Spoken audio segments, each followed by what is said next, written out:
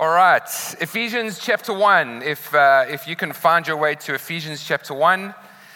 Heavenly Father, we thank you so much for just all that you have already done through the worship this morning. Strongholds being broken off in Jesus' name, and your love and your presence and your power just being poured out.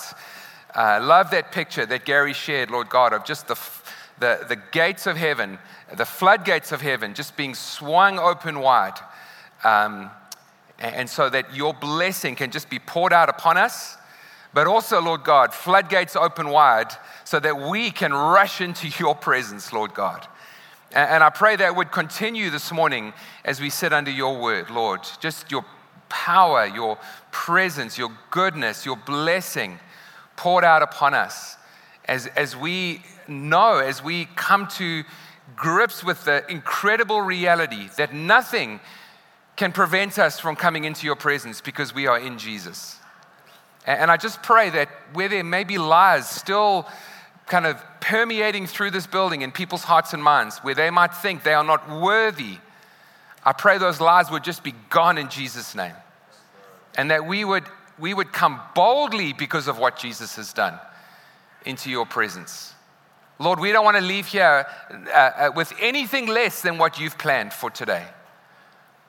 And so, Lord, would you have your way as we dive into the word this morning? In Jesus' name, amen. I mentioned Tyron Daniel a few moments ago. He teaches that there are three certainties in life.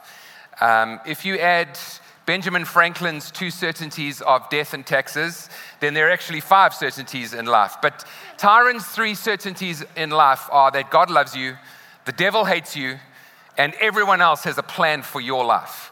And I think we would all know that to be true, that time and time again, we all have to face the reality of others trying to impose their expectations on our lives. Jesus faced that as well. His brothers in John chapter 7 say this to him: who thinks they can change the world by doing so in secret?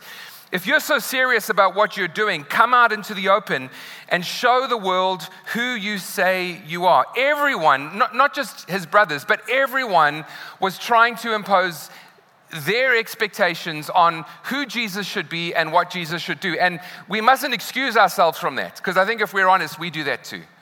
We easily want to put our idea of what a Savior and Lord should be. We want to impose that upon Jesus. But Jesus was so clear as to who was going to set the agenda for his life. He replies to his brothers in John chapter 7, when you set the agenda for your life, he says, any time will do. But my time, as determined by my Father, has not yet come. And in saying that, in not allowing others to place expectations on him, Jesus disappointed a lot of people. But as he did so, he was able to live fully in the Father's love and faithfully according to the Father's will. We spoke about strongholds this morning in worship. And perhaps for some of you, those strongholds might represent you coming under the expectations that others have for your life. Maybe you here today knowing what that feels like to live underneath others' expectations. And in so doing, you're not able to say that you live fully in the Father's love or faithfully according to the Father's will. Can I just say as an aside, if your boss comes to you on Monday and says, I have an expectation for you to finish this project by 5 p.m., that's not the time to say, I'm a child of God, you won't place your expectations on me. That's not what I'm saying.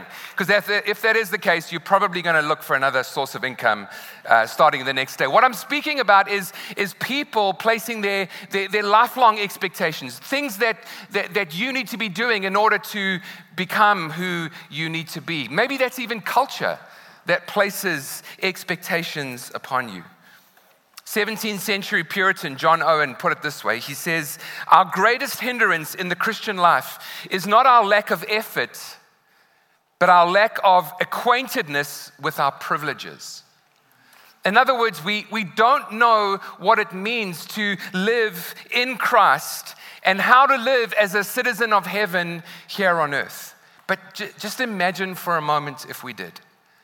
Imagine if for a moment we knew what it meant to be a citizen of heaven, what it meant to be in Christ, and what it meant to live as citizens of heaven here on earth, and to live fully in the Father's love and faithfully to the Father's will. And essentially, that's what Paul wants to teach us, and what Paul teaches the church in Ephesus in his letter. It's an absolutely amazing letter. If I'm allowed to say this, I don't know if I am, but it is my favorite book of the Bible.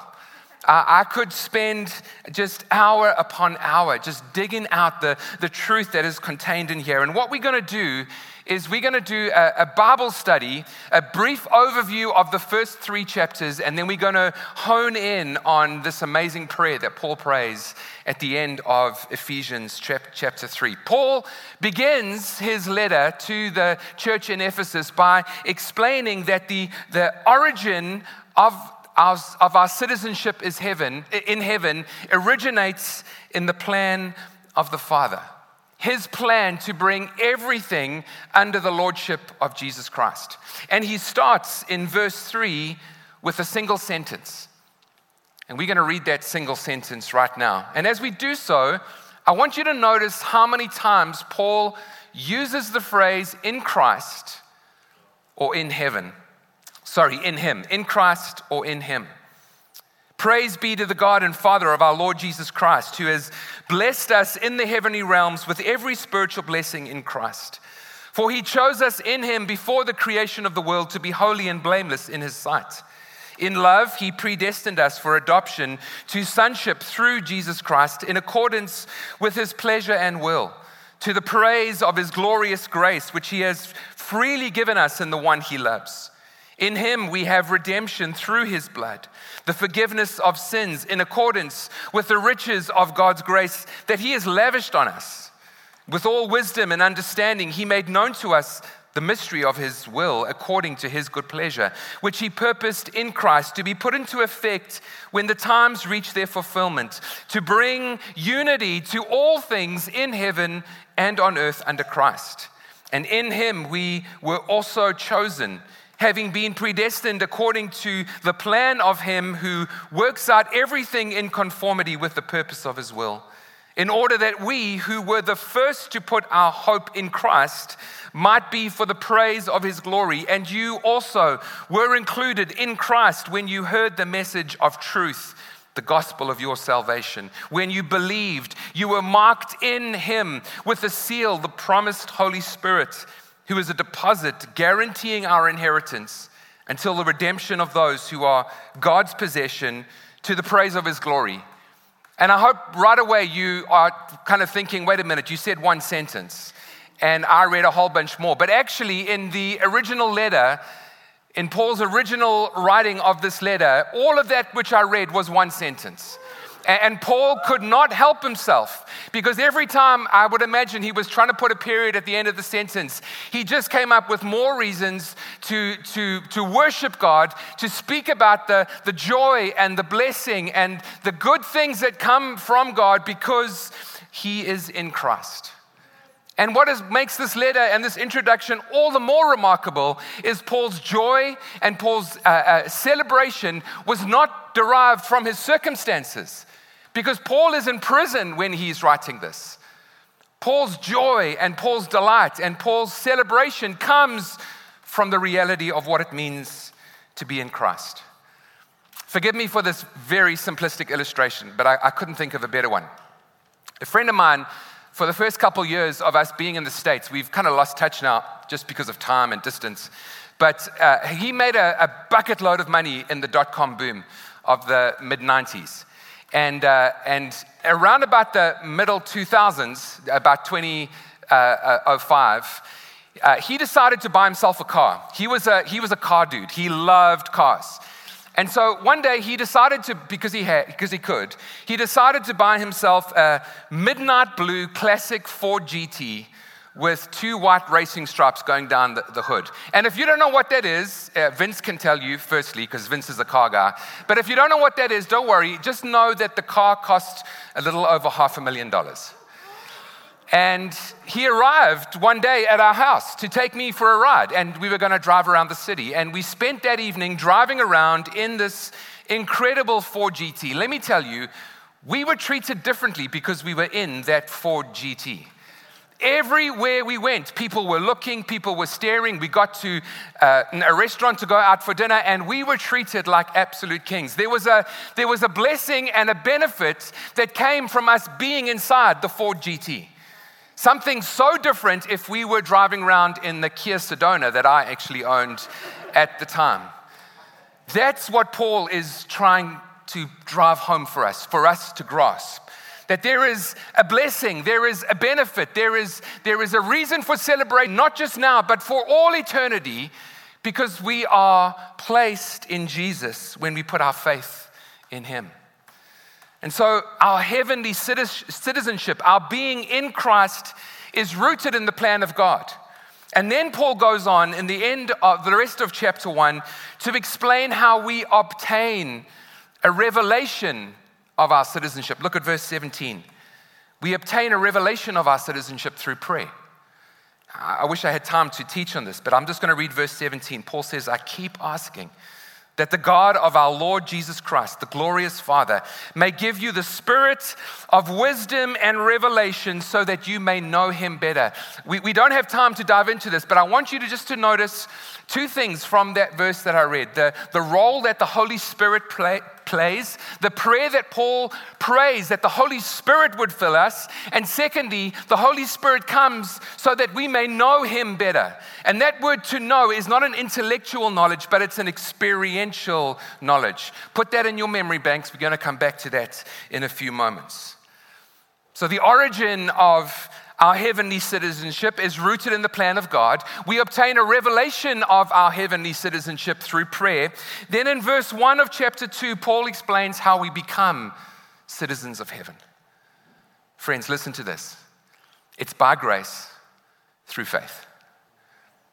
By grace through faith. Verse 1 says, we were dead in our sins. We followed the ways of the world. We gratified the cravings of our flesh. We were deserving of wrath. Verse 4, but because of His great love for us, God, who is rich in mercy, made us alive with Christ. And then verse 8, it is by grace that you have been saved through faith, so that no one can boast. And now that we are citizens of heaven, what does it mean? Verse 22 of chapter 2, we are being joined together. We are being cemented together as building blocks, as it were, to become a dwelling in which God resides by His Spirit. And then together, what impact does our heavenly citizenship have? Chapter 3, verse 10. This is, for me, my favorite verse. God's intent is that now, friends, it was true when Paul wrote this. It is true today, and it'll be true until every day until Jesus returns. God's intent is that now, through the church, the manifold, multifaceted wisdom and glory of God should be made known to the rulers and authorities in the heavenly realms. Don't let CNN or Fox tell you, don't let them lie to you. The most important thing happening on planet Earth today is the Church of Jesus Christ gathering together in Jesus' name across the planet. The most important thing, because it is not just so that we can get our Jesus fix or feel a little different when we go home, but it is because the church gathering sends a signal, sends a message to principalities and powers and authorities to display the manifold, multifaceted wisdom and glory of God. That's why it is so important for us to breathe, to gather together. Full disclosure, I wrote a little message in here, breathe, exclamation point. Because I guessed at that point I was going to be hyped up and I needed just to slow down. So I need to breathe. And that's what I'm doing right now. All right, now you see how the sausage is made. That's what goes into preparing a sermon on Sundays. breathe. Paul wants to get to the practical application of all of this.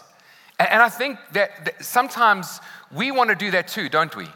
We want to just have someone tell us what to do.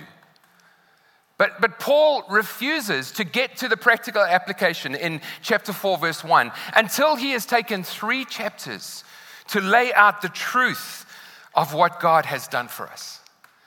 In chapter 4, verse 1, he starts off, as a prisoner for the Lord, then, I urge you to live a life or to walk worthy of the calling that you have received. Live a life, walk worthy of the calling that you have received. To be in business, to be a teacher, to go into ministry, that's part of it. It's way more important than that. The call that we have received to be citizens of heaven, living here on earth.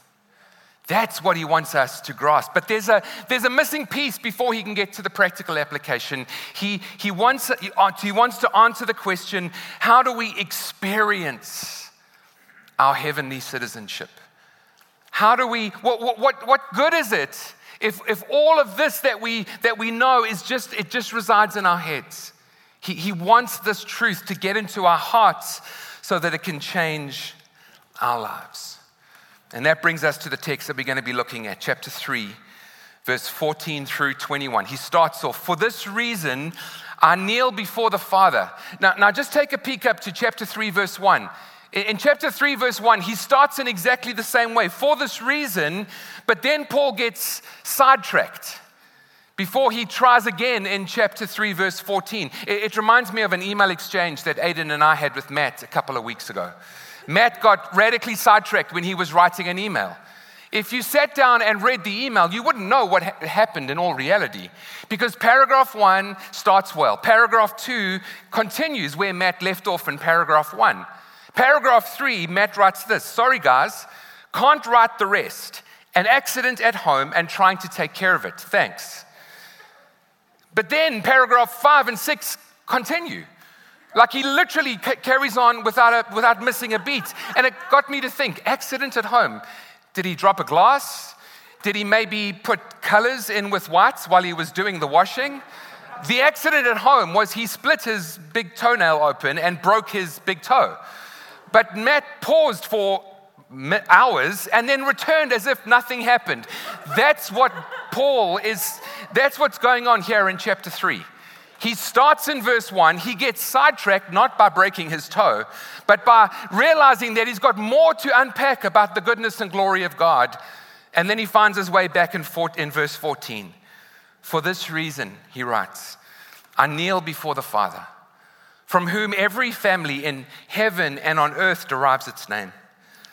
I pray that out of his glorious riches, he may strengthen you with power through his Spirit in your inner being, so that Christ may dwell in your hearts through faith. And I pray that you, being rooted and established in love, may have power, together with all the Lord's holy people, to grasp how wide and long and high and deep is the love of Christ, and to know this love that surpasses knowledge, that you may be filled to the measure of all the fullness of God. Now to him who is able to do immeasurably more than all we ask or imagine, according to his power that is at work within us, to him be glory in the church and in Christ Jesus throughout all generations, forever and ever. This is the last Sunday in our preaching series, Lord, Teach Us to Pray. And as we bring this series into land, the question that I want to ask is, for us all today is what do you pray most often for yourself and for others? What do you pray most often for yourself and for others? It's probably like I would. Lord, would you do this? Or would you help me with that? Or will you move in such and such a way? We generally tend to pray circumstantially, don't we? And there's nothing wrong with that. Because Jesus himself teaches us, in answer to the disciples' question, Lord, teach us to pray, Jesus teaches us that we should be asking God for our daily bread. But Paul's most urgent and most important prayer is not for his circumstances to change, or for the circumstances of the church in Ephesus, or for our circumstances to change. Remember, Paul is praying from prison, but you would never know that if you read the book of Ephesians. Paul's most urgent and important prayer is that God would do a deep work in our hearts so that our lives can then overflow with the work that God has done, that we would learn to live fully in the Father's love and so faithfully in the Father's will. So how should we pray for ourselves and others? And I want to share two things real quick. Firstly, we need to remember who we are praying to. We need to remember who we are praying to. We are praying to the Heavenly Father who names us. Look at verse 14 and 15. Paul says, "For this reason I kneel before the Father, from whom every family in heaven and on earth derives its name." In John chapter 10, that incredible passage where we are introduced to Jesus as the Good Shepherd, we are told that Jesus calls every one of his sheep by name. Jesus is the one who names us. And here we are told it is the Heavenly Father who names us. To name someone in a biblical context means to speak worth and blessing and favor and value and dignity over us. We all need that, don't we? We all need our Heavenly Father to speak that over us because we are terrible at speaking worth and value and dignity over ourselves, aren't we? We think too little of ourselves, or perhaps we think too much of ourselves. And so what we tend to do is we tend to look to others who are equally flawed as we are for them to name us. One of the things I used to love about American Idol, and I don't watch those shows anymore, but I used to love American Idol, especially the early auditions where those not so great singers would audition and the judges would be honest. Not brutally honest, but they would be honest. And the parents of the children were enraged and incensed because they were living vicariously through their children. And obviously they had been incorrectly naming them year after year, telling them they could do something that they really couldn't. We all need our Heavenly Father to speak worth and value and blessing and purpose and dignity over us. Now, I want to just pause for a moment and just acknowledge that for some, maybe even for many in this room, this teaching, the Bible's teaching that God is our Heavenly Father is a difficult teaching to hear because of the difficult or maybe even absent relationship that you've had with your earthly father. This teaching is not going to be able to fully unpack that, but I want you to listen to this. My Heavenly Father is love. He is so full of life and blessing that for all eternity, He has been overflowing with it. He is the fountainhead of goodness, truth, and beauty. My Heavenly Father is not created in the image of my earthly father, nor is my earthly father a true reflection of my Heavenly Father. My Heavenly Father is eternally happy and is for me and loves me. He is the God of abundance and creativity, justice and hope, redemption and rescue, purpose and meaning. I can legitimately say I am His favorite, and I am His treasured possession, and I take His breath away without elevating myself above or making it any less true of any of you. God is not just a father or the Father or Jesus' Father, but because I am in Christ, He is and will always be my Father. And that's true for every single one of you here today. And God naming us, God blessing us and pouring out His goodness over us. Verse 16 comes out of His glorious riches. God is willing to bless us because He is our Heavenly Father, and God is able to bless us because He contains and has glorious riches. But look at verse 20. How is He able to do this? Now to Him who is able to do immeasurably more than all we ask or imagine. Now we're going to just unpack verse 20 real quick because it is one of the most remarkable verses in Scripture. It would have been sufficient for Paul to write, God is able, because God is alive and God is at work. But the verse gets more specific. He says, God is able to do what we ask. God loves answering our prayers. He delights in being the source of our needs. But Paul goes even further. God is able to do what we ask or imagine. God delights in not just answering the prayers that we verbalize, but sometimes the things that we hardly even pray.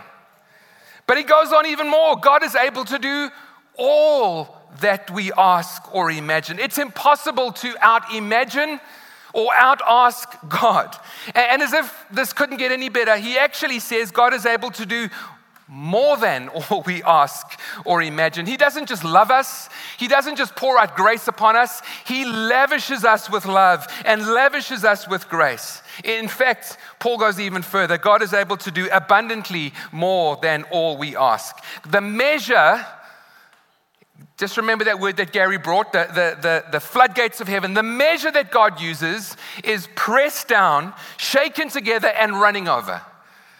It's God's superabundance. But wait. That's not the word that Paul uses. Paul uses the word abundantly more or immeasurably more. He actually creates a word in the original Greek called hyperabundance. God is able to do far more abundantly than all we ask or imagine. Friends, that's the confidence with which we have to pray. It's not the quality of our prayers. It's not the quantity of our prayers. It's the fact that we are in Christ and God is infinitely generous. That's who we pray to. Second thing I want us to look at is, what should we pray for? Look at verse 16. Paul writes that we should pray that God may strengthen you with power. Now, don't read that and think that can be void of experience. How can you be strengthened with power from the Lord on high without experiencing something in your life? That God may strengthen you with power through His Spirit in your inner being. And verse 17, that Christ may dwell in your hearts through faith. Remember what I asked you to remember in Ephesians 1. The Holy Spirit releasing an experience in our hearts. C.S. Lewis says this: theology and beliefs relate to the actual Christian life like a map to a city. I introduced Daniel a little bit earlier from Paris. Daniel has been getting ready in his heart to come to Chicago. It's his first time ever in the States and first time ever to Chicago. And he's been taking the time to prepare himself. He's been looking at maps and kind of figuring out to some degree how the neighborhoods in Chicago relate to one another and how the city falls just to the east of the lake. And he's been looking on social media and he's been looking at different foods and things like kind of Portillo's hot dogs, which he mentioned he wants to eat, and deep dish pizza, and Chick-fil-A, which we had last night for dinner. Now, I just want to say, we've been to Paris. Maybe some of you have as well. I'm a little confused how a Parisian kid could long for Chick-fil-A when you consider the kind of food that you can eat in Paris.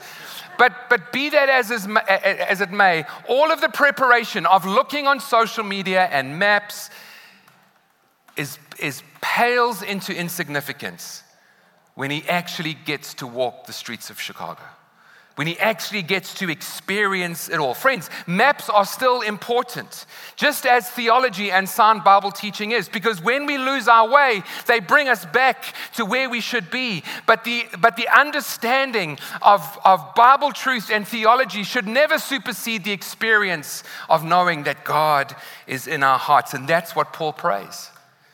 And I pray, verse 17, that you, being rooted and established in love, may have power together with all God's holy people to grasp how wide and long and high and deep is the love of Christ, and to know this love that surpasses knowledge, that you may be filled to the measure of all the fullness of God. Paul wants us to grasp something. He wants us to grasp the most important thing. He wants us to grasp the magnitude of God's love. How wide it is, that no one is excluded from God's love. From how long it is, that it stretches from eternity past to eternity future. The depth of God's love, that Jesus endured God forsaking him for us. And the height of God's love, that in him, you and I are raised up to be seated at God's right hand because we are in him. Again, grasping God's love is not an intellectual process. That word in the original Greek actually means to seize something. It means to grab hold of something, to wrestle something to the ground, to grasp God's love. We need something. Look at verse 17. To grasp God's love, we need to be rooted and established in God's love. And I can't for a moment claim to fully understand it, but I think this is what Paul is getting at. I want you to cast your mind back to Christmas and to remember after opening up all your gifts and you look at your feet and you've got this pile of gifts. We take time to engage with and interact with those gifts in a very different way now that they are ours compared to if they were sitting on a shelf at Target. If they were sitting on if a travel mug was sitting on a shelf at Target, we'd walk past and go, "That's a travel mug." But for some obscure reason, when it's given to us as a Christmas gift, we pick it up and take off the lid and notice how nicely and snug the lid fits. And we pop open that little clip a few times to make sure it works. And we take the scarf, and even though we're going nowhere, we drape ourselves with the scarf that we've been given. And we climb into the pair of new sneakers that we have, although we're not going outside. We interact with the gift now that it is ours. Not just any scarf, but my scarf. And that's what I think Paul is getting at. He wants us to grasp the love of God now that we, by grace through faith, are rooted and established in God's love. He goes on to talk about grasping God's love. Verse 18, we also need God's power. We need the Holy Spirit who was poured out abundantly into our hearts.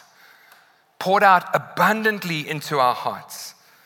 Friends, there are no containers in our hearts big enough to be filled with the love of God.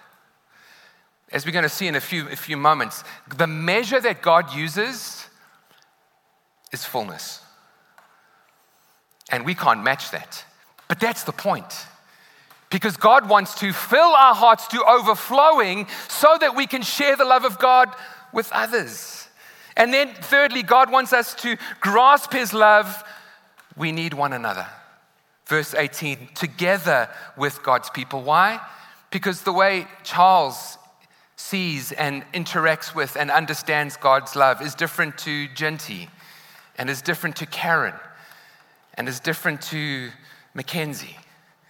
We need each other. We need each other's experience and understanding of God's love so that the multifaceted love of God can be understood more fully.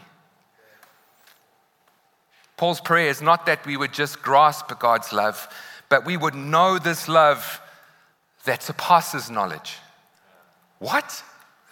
That we would know the love of God that surpasses knowledge? Doesn't make sense, I know. But I think it makes a little more sense when we understand that Paul is not talking about an intellectual understanding of his love, but an experiential understanding of his love.